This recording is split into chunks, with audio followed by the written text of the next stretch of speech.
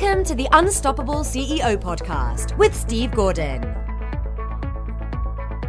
Welcome to the Unstoppable CEO podcast. I'm your host, Steve Gordon, and in today's episode, I am talking with Jeremy Weisz, Dr. Jeremy Weisz, and really excited to have you here. This is unusual that we actually are recording our conversations, but I think it'll be fun. And for those of you who don't know, Jeremy, he's the co-founder of Rise25.com. They help service professionals like doctors, lawyers, accountants, coaches, consultants. We could probably throw some other things in there, but they really are focused on helping professionals create additional revenue streams beyond just sort of the trading time for money route. And he also founded Inspired Insider, which is a fantastic podcast. If you haven't listened to it, you need to go listen to it. He interviews successful entrepreneurs who have overcome big challenges. And he's interviewed all kinds of people, really interesting stuff over there. Founders of Atari, P90X, Einstein Bagels, all kinds of stuff.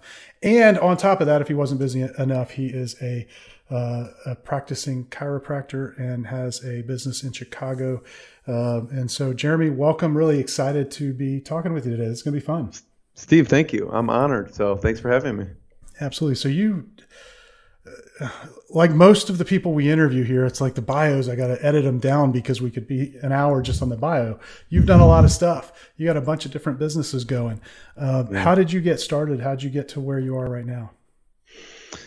Well, really it goes back to my dad. I mean, it started with chiropractic and then it kind of stemmed from there into different businesses. But my dad suffered with really bad neck pain and he went to medical professionals for a long time. And they said, there's really nothing much more we can do besides the drugs. You're not a candidate for surgery.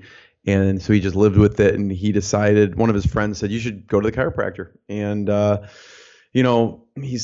never been to one, so he decided to go. And after a couple months, he was almost 100% better. So I saw him go through that, and I wanted to do something in the health profession. And I have as entrepreneurs, we have a little bit different way of thinking about things. And so I think chiropractors definitely have a little bit different way of thinking about things. And so I decided to go the chiropractic route. And it goes against the grain like entrepreneurs, because people are like, well, why don't you just go to medical school? That's like the normal route to take if you want to be like a health professional. And it just didn't meet with my thoughts on kind of health and the causes of health and things like that. So I went into chiropractic school. And so I ended up going through one of the big themes in my life, and I think, Steve, you agree, is mentors. And so I always look to people who have done what I want to be doing, or they're doing what I want to be doing. And so that's what I did out of chiropractic school. It's a long, crazy story, but the bottom line is I hired a very expensive, you could say, coach consulting group in the over six figure range, with student debt and everything like that. And because they had opened 30 clinics and I wanted to learn what their systems were in practice and in business. So I actually moved to Louisville, Kentucky for a year and didn't know a soul, just uprooted and went there to do this training, and then came back to Chicago and opened my own practice. And from there, as a service professional, anyone listening to this, you feel the pain of especially for a chiropractor, if you don't have your hands on someone, you are not making money. That's an issue. Even if you're a coach, like, you could at least be on the phone. You could be at home in your boxer shorts or whatever you can do. Like right now, I get to see the upper half of you. That's right. And hey, for all I know, you could have just boxers. I don't know. Yeah, for everybody listening, we do all these on Skype video, but it's I guess pants optional because everything's from the waist up. So I realized there's a pain in it, and so went about ways to solve that. And I still love treating patients. I have a passion for health, so I still do that. But then, as you mentioned, I have these other businesses that have grown out of my love for talking to successful people like yourself and what they're doing. And so that brings me into kind of the realm of entrepreneurship. Because when you're running a small business, you have to learn, you have to market, you have to do sales, you have to do every single aspect. And diving deep into those aspects of what techniques are other industries using that I could be using. So I'm a big fan of, innovation comes from outside industry. So I don't want to just go to chiropractic specific conferences. So I say anyone out there who's in a specific industry, typically we just go to those industry conferences. I challenge you to branch out and go to a completely different industry conference. Like, so you and I go to different conferences. It could be a marketing conference where there's just different marketers, consultants, coaches. That's not in the chiropractic field. And some people are like, well, why are you here? Well, I want to learn what the top people in all industries are doing and bringing it back to what the chiropractic profession does. So, that kind of brings us to, I was going to a conference and I was like, all I want is to be in a room full of smart entrepreneurs, because when you get a room full of smart entrepreneurs together, just good things happen and you get breakthroughs in your business and your life. And so I called around and I was like, help me put this together. I was already going to be in San Francisco for a few days and going to this conference. I might as well leverage it and get a group together. And no one wanted to do it. They're like, you know enough people, why don't you do it? I'm like, really? I'm in Chicago. You're going to make me throw this together. So I reached out to one of a great person you and I know, John Corcoran. I said, this was 2 weeks before the conference. I go, hey, let's do this. Like, will you help me get a group of entrepreneurs together? He's like, sure. And in John fashion. So in about less than 2 weeks, we ended up getting 12 people in a room. We charged a nominal amount. It was like $250 to come, just to cover the cost of the room and the food. And we did a 1 day, just a 1 day session and we came up with it. It was, what is one breakthrough that everyone else should know in the room? We went around, and what's one thing that you're experiencing a challenge in that everyone could help you with? And it was just, everyone had like 10, 15 minutes through the day. And when we are done, all sorts of things went wrong. Like, we ordered food and it didn't come from Amazon. So like, people were starving, and like, when people get hungry, they get angry too. So like, Jeremy, where's the food? I'm like, I swear I ordered it. So all sorts of mistakes. But what ended up coming out of that is we got feedback. Which the other thing we always say is the best thing someone can do for their business is just talk to your customer. I mean, it's so simple. Like what else should I be offering? What other revenue streams? What other services? What can I be doing better? How can I improve it? Well, the answer is just asking them. So we basically were like, what was horribly wrong with this that you would never want again? And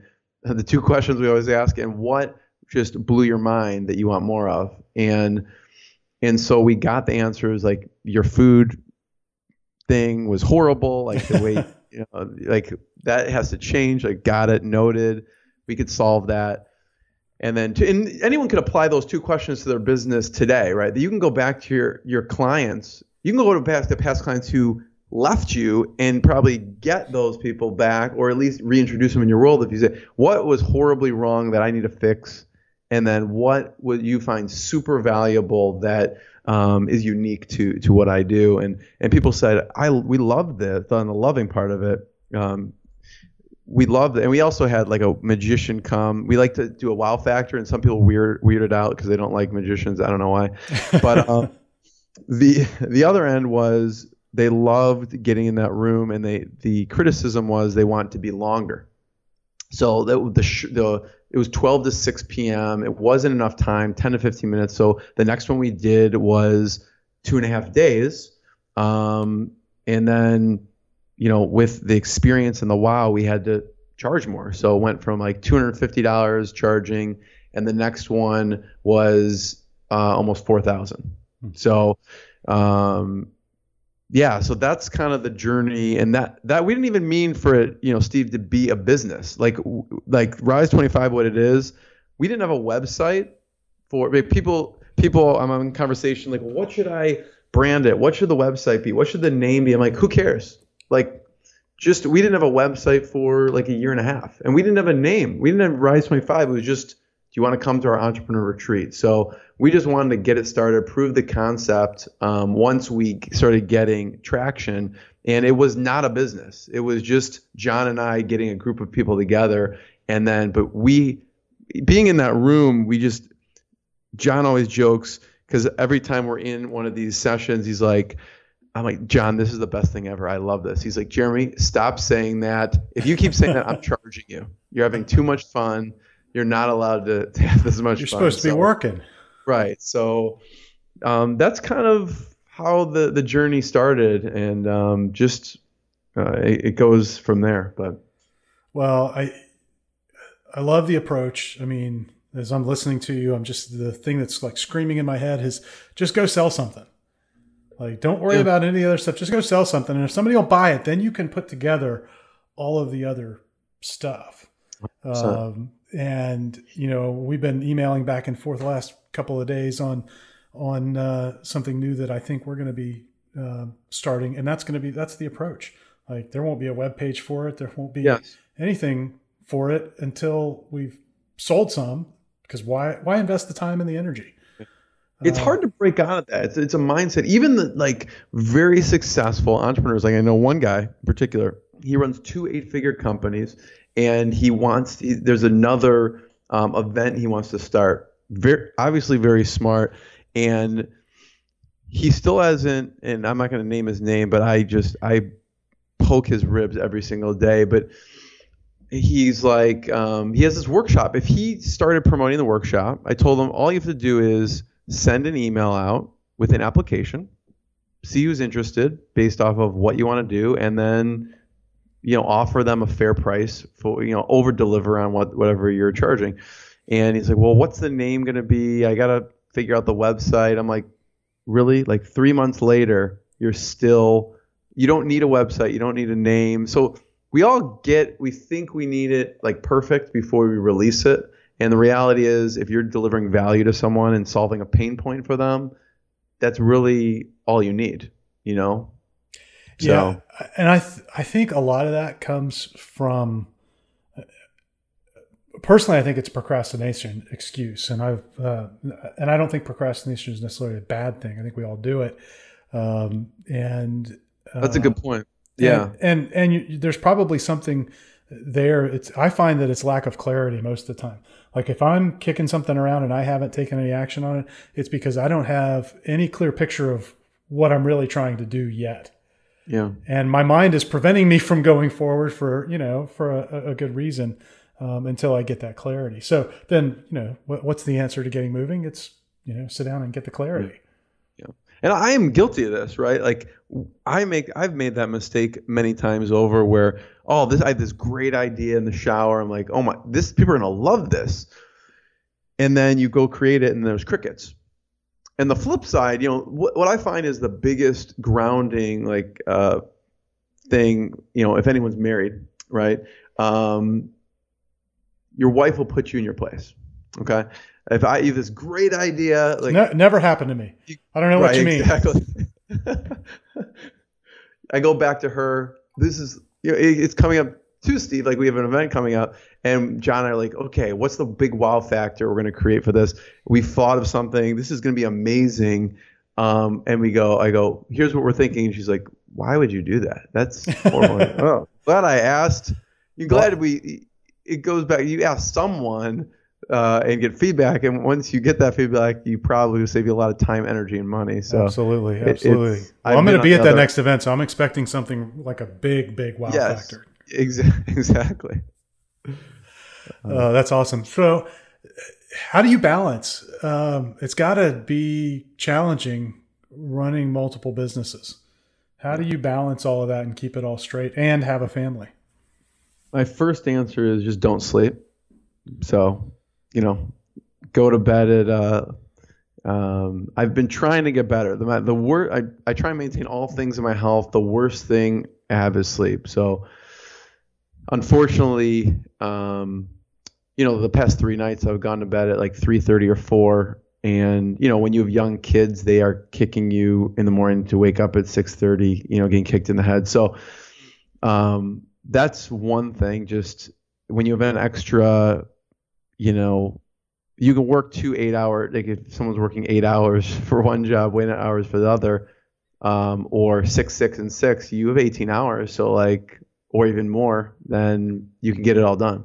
But really, I segment my day, and so I block off times for specific things. So like, for instance, from 8 to 9:30, usually doing making calls, whatever I need to be doing for Rise 25. Then 9:30 to noon is more patient time. Noon to 2:33 is more, again, maybe I'm doing interviews for Inspired Insider, or I'm doing, I have calls for Rise 25, and then 2:33 to 6 patients, and then 6 to 7:30 or whatever it is,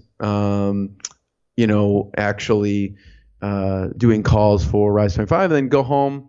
And, my wife, Lee, is a child psychologist. She has a practice. And so she's sometimes getting back late because all her clients are after school. So sometimes we'll have dinner at, like last night, it was like 9 o'clock, and we had dinner.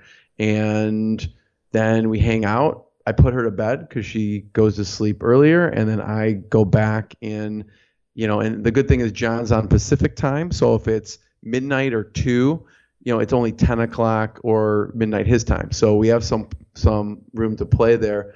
And then I was on calls from, 10:30 to 11:30, 11:30 to 12:30, and just doing work on whatever I need to get done till like 3 a.m. So, yeah. Wow.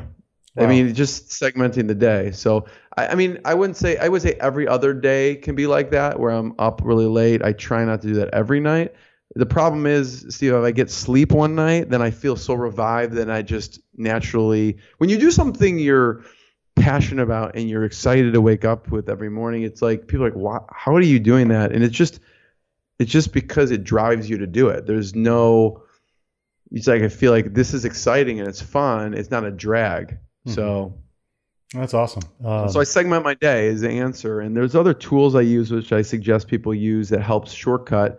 Because it's not with like a huge staff or team either. There's 2 office managers in the office that I have. I have several massage therapist employees. So, they're helping see patients as well. But really, we have one assistant at Rise 25. And the suggestions I use, and you do a really good job with this, really systemizing things, and whatever you can be doing with automation or people, you can. But Acuity scheduling I use, like any scheduling app, so you're not back and forth with 7 emails. It's just, here, book a time and you're done. That has saved me tons of time. And then I use eNounce is one of my favorite tools. So if when I'm doing research, or if I'm trying to get some stuff done with that, eNounce is I don't know if you've heard of it. It's a web app. Basically, it speeds up everything audio or video on your computer up to 3 times. So if YouTube pops up, that little slider pops up, and you can slide it however fast you want the video or audio to go. So usually I listen everything at 3 times speed, whether it's an Audible book, I listen maybe in 2.5, but anything on the computer is 3 times speed, audio or video, which helps me just get things done or do research, whatever I need to do. So you're good. I can't keep up with it that fast. I've tried with Audible. I've tried with Audible about 2.5 times, and it's just hard to understand. So I back it down a little bit, but I can't go at 1. After I tend to play that, and I play podcasts at like 1.5. And if you back it back down, oh my gosh, it takes so long to listen to anybody talk. So it's people have a comfort. I feel like that is like a comfort zone. Like as soon as you grow it, like if you go to 1.5 speed, you go back to 1, you're like, will you just hurry it up? Like, let's go. So people are thinking that right now as they're listening to us. It's like right now, get eNounce and like listen to speed, and it doesn't make Steve sound like a chipmunk, but it will actually allow you to listen to more of Steve's podcast episodes, which I've listened to. You have an amazing episode with Dan Cashel and many other, top people. So it just amazing. If you shortcut time, like how do you get it all done? if it's it's a 21-minute podcast, you get done in 7 minutes. It seems like nothing. So the balance, you ask the balance side of things. I'm horrible at balance, Steve. I mean, I'll be honest with you. Like, my balance is off at this point in my life. That's what it is. I always strive to, one of my goals was in business and life was to, like, I was missing a lot of breakfast and things. So my goal was, okay, have breakfast with the kids every day. Like, that was a goal.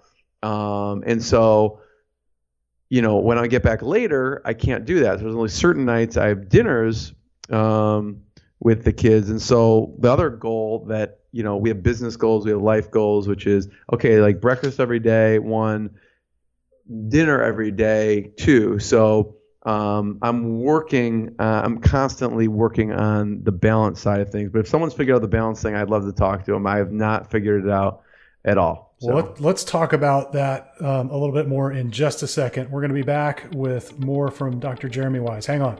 Hi, this is Steve. I hope you're enjoying this interview. We've got more to come in a minute, but what I'd love for you to do right now is rate this podcast. Leave us a review, rate us on iTunes. It'll really help others discover the podcast and help us help other CEOs, other business leaders become unstoppable. So if you go to unstoppableceo.net/iTunes, you can find instructions there and links that will take you right to where you need to go to review the podcast. Thanks so much. Now back to the interview. All right, we're back with Dr. Jeremy Weisz, the wise guy, I think, and in the best possible way. Lots of wisdom. I've learned a lot from you.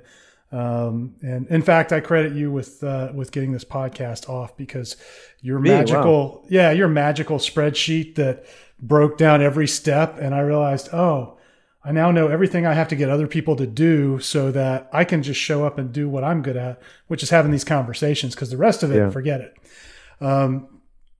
That really is what got this started. So thank you for that. Yeah, we were talking about balance, and, I think this is the thing that everybody struggles with. We've talked about this with a couple of other guests, and my approach to it is that, you're never really in balance.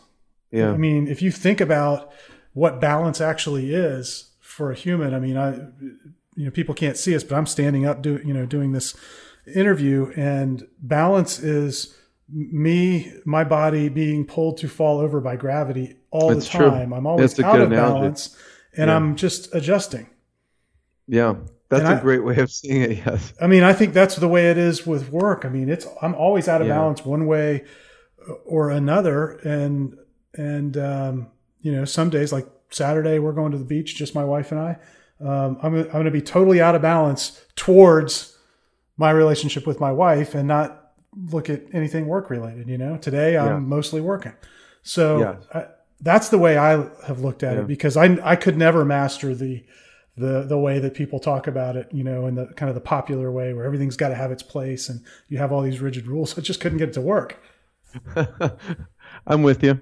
One thing, maybe it's a rationalization, but one thing I try and do, at least, because if I'm out of balance, and whether it's I am with the family all that day, or I'm with or if I'm in business all that day, is really putting my attention on that. So if I'm with the family, I don't want to be like half with them and half on the computer and email and things like that. And same thing at work. Like if I'm there, I'm focused and getting things done, focusing on that and not having other distractions weigh in, because it just wouldn't allow me to be focused and be as efficient. So I try and zero in on those facts. Where when it's that time, that's when I'm zoned in on.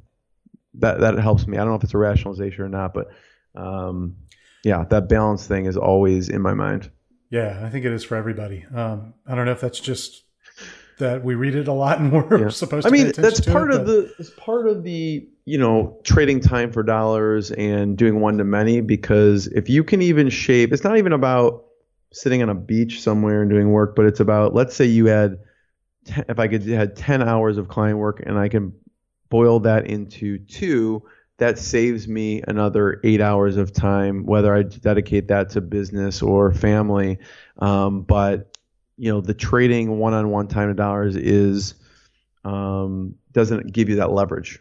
So let's talk about that a little bit, because I know you, and I know that's something you're really passionate about, helping other professionals figure out and kind of get them to a point where they have a little bit of scale. There's, even if they are still trading time for dollars, they've added a little multiplication symbol in the middle, so they're getting more, exactly, exponentially more dollars for the time they're investing. Yeah. Let's talk a little bit about that. How are you guys? I know you and John Corcoran are working together with a lot of entrepreneurs to do that. What are the big levers when you're working with somebody? How do you find that thing where you go, yeah, this is the way you need to start multiplying your results? So the first thing with people, and most people, again, like, they're service-based professionals, so they have a large component which they're working one-on-one. We find there's two kind of leverage points. There's one-to-many lead generation and one-to-many sales. So implementing tools in a lead generation aspect, it's like you could still be doing the one-on-one, but work, delivery, but people are doing one-on-one lead generation. They're like going to a networking event, or they're talking to someone on the phone. So getting people just to implement one piece of a leveraged one-to-many lead generation communication, right? This podcast is one of those things, right? Right now, you're not talking to one person. There could be hundreds, thousands, tens of thousands of people listening to this. So, and in addition, communicating with them. So a lot of people, very sophisticated people I know, successful, don't implement an autoresponder to the extent that they should. So it's just simple one-to-many. So it could be as simply as just using your autoresponder. I know people, they have the autoresponder. What I mean by that is, if people know Aweber, people use Infusionsoft, people use Constant Contact, they use MailChimp, all those ones. But what they do is they send out broadcast messages. Let's say they're not using one. So there's step one. You need to put people on an email list to communicate with them with what you do. So you're, sharing your knowledge and seen as expert. Number two is sharing on a regular basis. So what I find some people do, and I'm guilty of this too, is they just send broadcast messages. They don't have a really well fleshed out follow-up sequence. So when someone goes in, you just have to get them on the list. And now the work you've already done leads them through, stepping them through actually what you do, your services, your products, whatever it is, without you having to do anything. Usually my sites that I build out at least 52 of them, so they're getting one a week for a year, because I'll send out broadcast messages throughout, so they may get more than one a week. But building out a one-to-many lead generation communication, webinars, people doing webinars. So these are those like small things that produce huge results, is implementing a one-to-many strategy like an autoresponder, making sure you have the follow-up messages. And there's a lot of things that go into that with the proper, opt-in, whatever you're delivering value on the front end, and doing like a podcast. Something's one-to-many. Something that's a one-to-many webinar. So we find out what that person loves to do. I mean, some people don't want to do video, right? Some people don't want to do audio. Some people just want to communicate via email. So that's more of a fit. So we find out where people's strengths lie, and then what makes most sense for their particular industry, and what's the, really what's simple. We don't want some complicated thing that someone's not going to do. It's about implementing something that's simple. So that's a one-to-many lead generation and communication strategy. And the other end is the one-to-many sales stuff. So people are like, well, what do I do as far as that goes? And there's a lot of different ways to skin that. And it goes back to, I always tell people, always go right to the medium. Well, I'm going to produce an online course. And we're like, well, whoa, what are you going to do an online course about? Like, do the people who buy from you even want an online course, right? Maybe they want an in-person workshop. Right. So it always goes back to asking your potential customer what they actually want and how they consume it. But any one-to-many option. So we try and figure out, like, one particular person who came to the last retreat. Mark was in logistics. So he builds out, like if you go to like Costco or Walmart, like those shelving units, they'll go in, they will build out the shelving units. That's it's a big client maybe, but it's a one-to-one work where you have to go in, you have to install the shelving and everything like that. So he wanted to do more of a one-to-many option. Well, did people in the industry do an online course? Would they do a workshop? Would they do a group coaching program? The easiest way, the simplest way we saw for him is he's reaching out to top people in the industry, do a one-day workshop, and do exactly what we said. Just tell people you're not creating a website. You're not even creating the event. You just reach out to all of them and say, hey, here's what I'm thinking about doing. Here's the format. What do you think? What do you think we should, people then get hung up on what do you charge for that? Just ask them, like, what would be a value? What do you think we should charge? Reached out and in 30 days put together a one-day workshop, got some sponsors from it. And that's a one-to-many. Like usually that's lead generation and sales, because before he was just calling people, what are your needs? What are your needs one-on-one? Now he puts all of them in a room, 30 people in a room, and he's the expert. So he's delivering content. He's bringing other people, edifying them, sponsors and other people who he trusts. And he did, from that one day, he did $30,000 and he got over $200,000 worth of business in the next week from that one-to-many workshop. And that wasn't, how many, we were talking, it was like, how many calls would that have taken you to get? So just doing something where you're grouping people, it could be not something as fancy as that, just grouping 2 people or 3 people on a call. It could be 5 people hosting in your office. It doesn't have to be complicated. And people say, well, I don't have a list or I don't have this. I said, do you have like a phone that you have contacts on that you can text message? And if someone was thinking about doing an executive breakfast because they wanted to attract potential prospects, introducing their current customers, well, they were getting way complicated with it about, I gotta do this email sequence and these video letters. I'm like, can you just text like 10 people and ask them if they want to come to a breakfast? Like, it doesn't have to be that complicated. We immediately go to that, but you don't need an email list. You just need your LinkedIn, your Facebook contacts, your text messages, and just say, hey, if you know you're filling a pain and a need, then you're going to get people coming in. So, yeah. Well, and one of the things that I like about professional services, because we work with folks that would all, call themselves, professionals, and they're delivering a service of some kind or another. But what's great about it is they're almost always selling a high dollar thing, right? So even if, like in the example of your logistics guy, those are probably pretty large. You're exactly right. Contracts. So you don't have to have 1,000 people in a room to make a lot of money.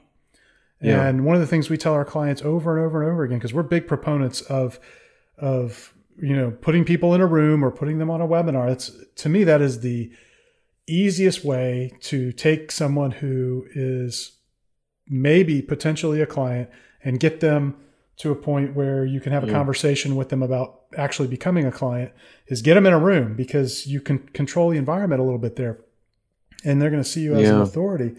But we tell our clients all the time, look, if you do this month in and month out, and let's say you do one little seminar a month and you get 10 people around a conference table, you can change your world for most professionals. 100%. But most people go immediately to gosh, it won't be a success if I don't get 50 people there. And like that's all difficult. Great point. Steve, it's a mindset thing. And I think that the failure holds people back. And we posted something, John and I, people are like, well, what if I do a webinar and no one shows up, or one person shows up, or I've two done people that. shows up? And I'm still here. I've done it. Right. And the other thing is, we screenshotted it. This happened like 2 weeks ago. I think we had maybe 1 or 2 people show up for one of the calls. We screenshotted it and said, by the way, the people don't care. They care about, wow, I get personalized attention from these people. it's our own mind that thinks this is not successful. They're going to think I'm not successful. They're going to think I'm a fraud or whatever our mind goes to. And the reality is that person's there and go, wow, I'm so glad there's not 50 other people here because now I get some personal attention with Steve. And, we just let certain things hold us back. And there's a big mindset thing with that. Totally. You were saying, like, when that happens, like, you're still alive and kicking, right? I'm still here. I mean, we did webinars after that, and we've done them with lots of people. I think the biggest one we've had was 500 people on the call, and that was its own disaster because we lost sound thanks to the technology. But you survive all of that stuff. I mean, we had our biggest sales day ever off of that thing, and I had people stay on that webinar until the end, even though there was no sound at all. The entire way through. They stayed on for over an hour. And I didn't know. We found out after the fact.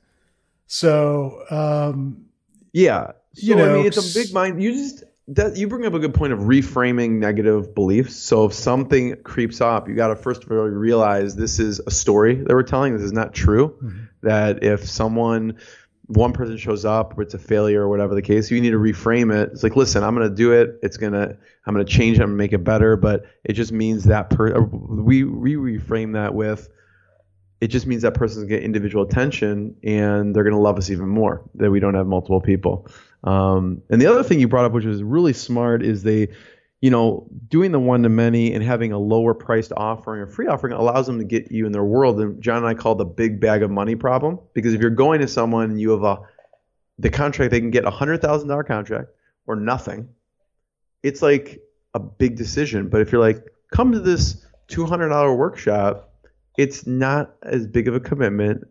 You are positioned, like you said, as the expert, and it's much easier for them to do business and trust you, and they've already spent some money with you and getting them stepped into your world. Because like you're right, a lot of service professionals, it's like, I have nothing, and then I have a large ticket item, and that there's nothing between. And there's one thing we talk about a lot with the product ladder. You need to have different things on the product ladder to serve them so that you can serve people at different spots.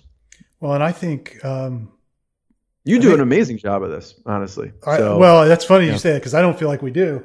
But I'll tell you, one of the things that always, in the past got in my way with that concept of kind of, ascending people through is, really not giving enough value to, like, if you, let's say you're an attorney, okay, and you handle wills and estates and, complicated stuff for people. Mm-hmm. Nobody's going to go do that themselves. But the trap we get into as professionals is thinking, well, if I tell them how to think about all this stuff, then, nobody's going to need me anymore. But actually they'll come and they'll, either listen to you for free or they'll maybe pay you a little bit of money to be told how to think about it. And then they'll turn around and they'll hire you to do it. Right. And what we tell our clients is, like, don't worry about it. You can't possibly you had to go to law school or you went to chiropractic school for, years to learn what and then you had to practice for years to get to the level you're at. No one that is a potential client is going to do that. And your prospects, if you do have do-it-yourselfers out there, they're not really prospects. They're never going to become a client. So if you educate them as a byproduct, who cares? And people then trust you, and most people, they don't want to do it themselves. They want to hire someone to do it. They're like, ugh.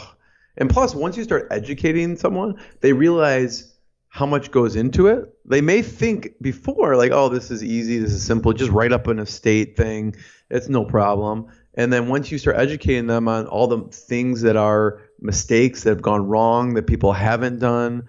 So I find that's a good route. People go, what are the three, when they're educated and they talk about some of the big mistakes people have made, like, oh my, what other mistake? That's just 3 of the mistakes. There's like 100 others people make.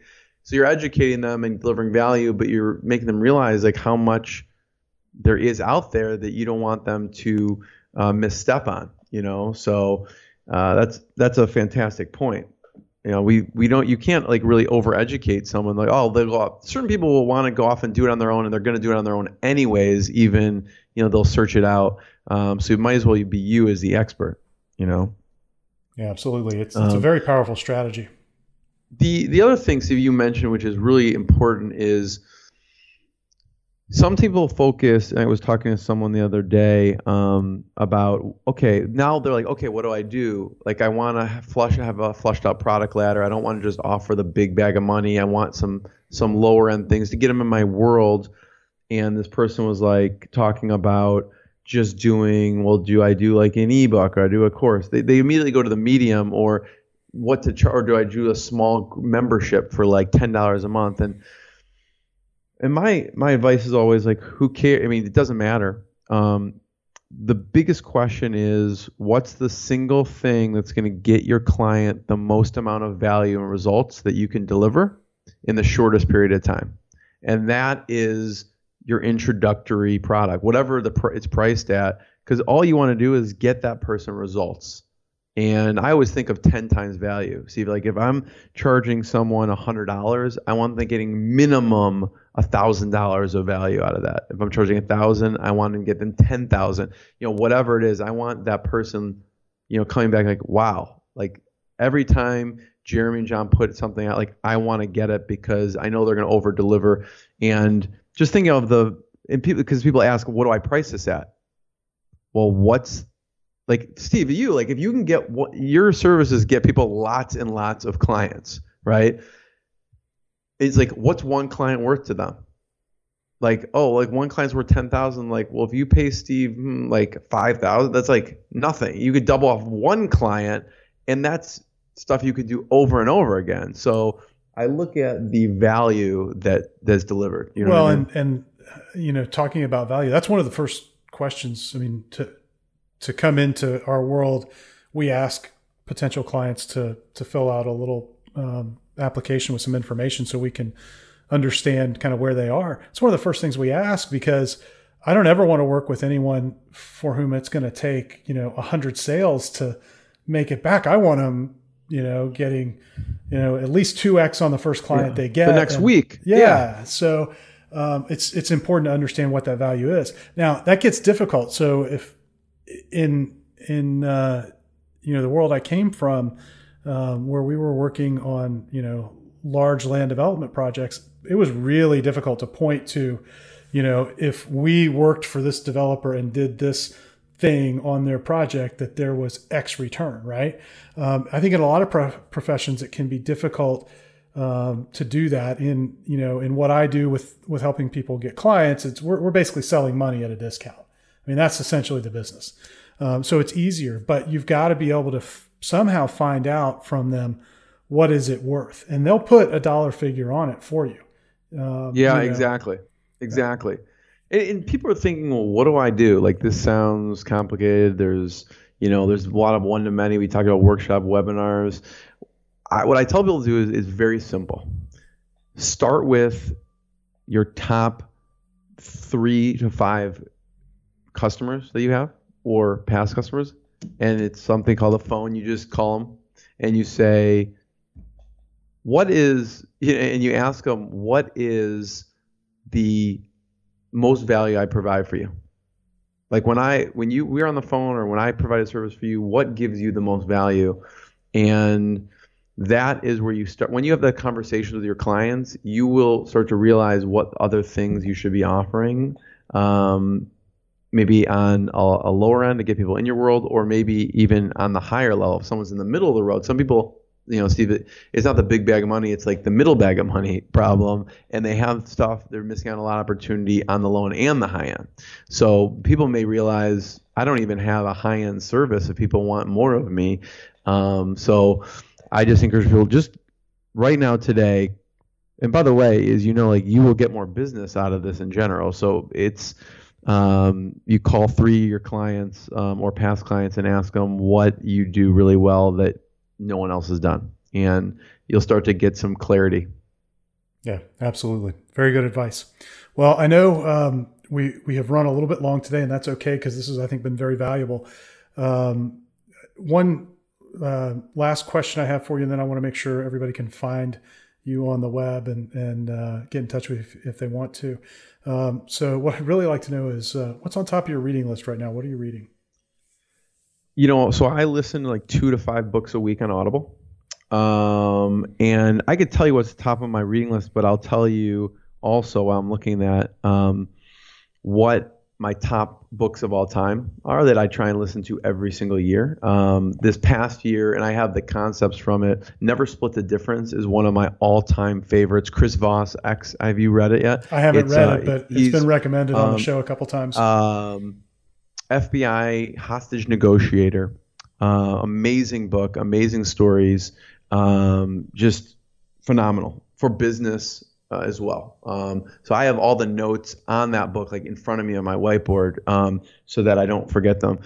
Shoe Dog is one of my all-time favorites. It's like for any entrepreneur or business owner, I feel like it's like therapy.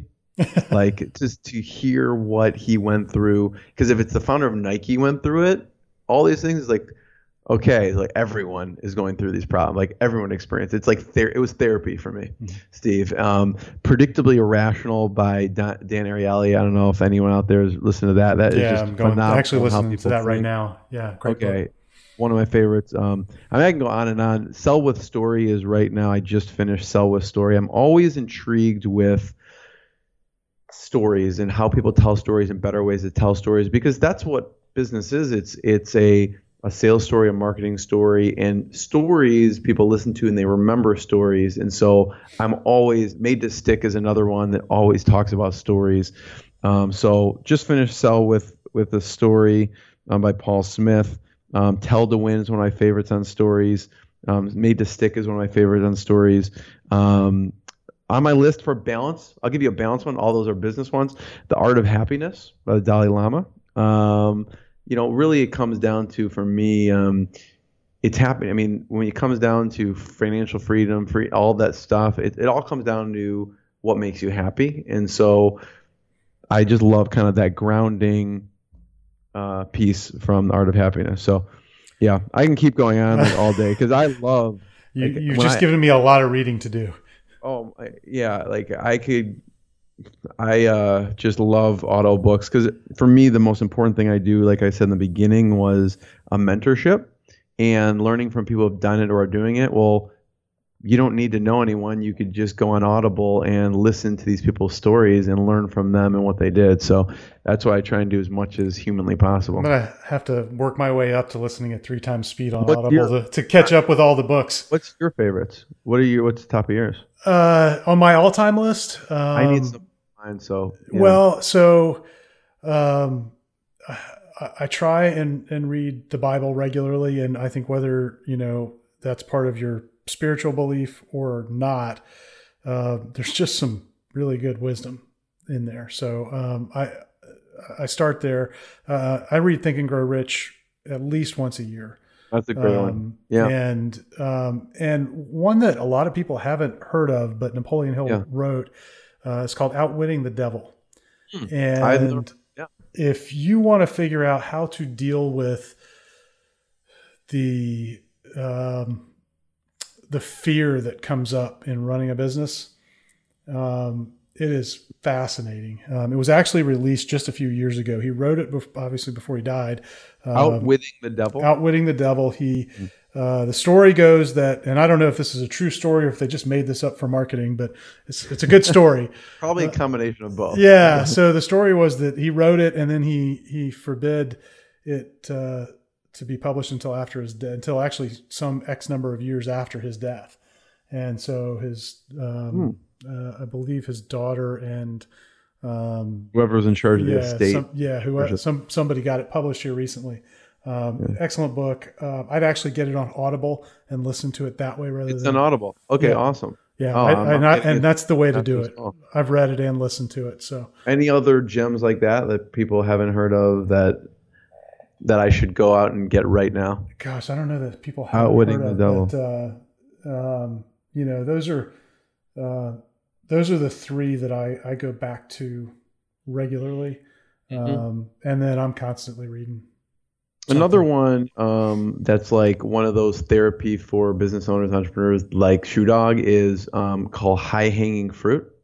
And it's the story of the founder of Zico coconut water. I don't know if they know that, but it's the story of how he started it and then what ended up happening with Zico coconut water. But it's also one of those like, you're like, oh my, yes, I experienced that. Yes, I experienced that. Those challenges, so. Absolutely. But outwitting the devil, I am getting that. Anyone who listens to Steve, to this, you need to listen to what this man says. I mean, if you know half of the systems and the things that you do behind the scenes to make everything work, it's really remarkable. And every time I talk to you or I'm with you, I learn something new and I make sure to implement what you say. So, thanks for everything you do. Yeah, and I do the same when I'm around you. So tell me, and tell everyone listening, how can they get a hold of you? Where can they find out more about what you're doing? Yeah, I mean, simply people can go to rise25.com and see what we're up to. We talked about the product ladder. We have like a product ladder template that lets people download it, and it gives a little instructions on how you can fill it out, so to flush out your product ladder. But yeah, everything we have is there, so you can check that out. Cool. All right. Well, Jeremy, thanks for investing some time with me today. This has been a lot of fun. This is great. And look forward to seeing you in a couple of weeks in Chicago. Yeah. Thank you. Thanks for listening to the Unstoppable CEO podcast. Help others discover this show. Leave a review and rating on iTunes at unstoppableceo.net/iTunes.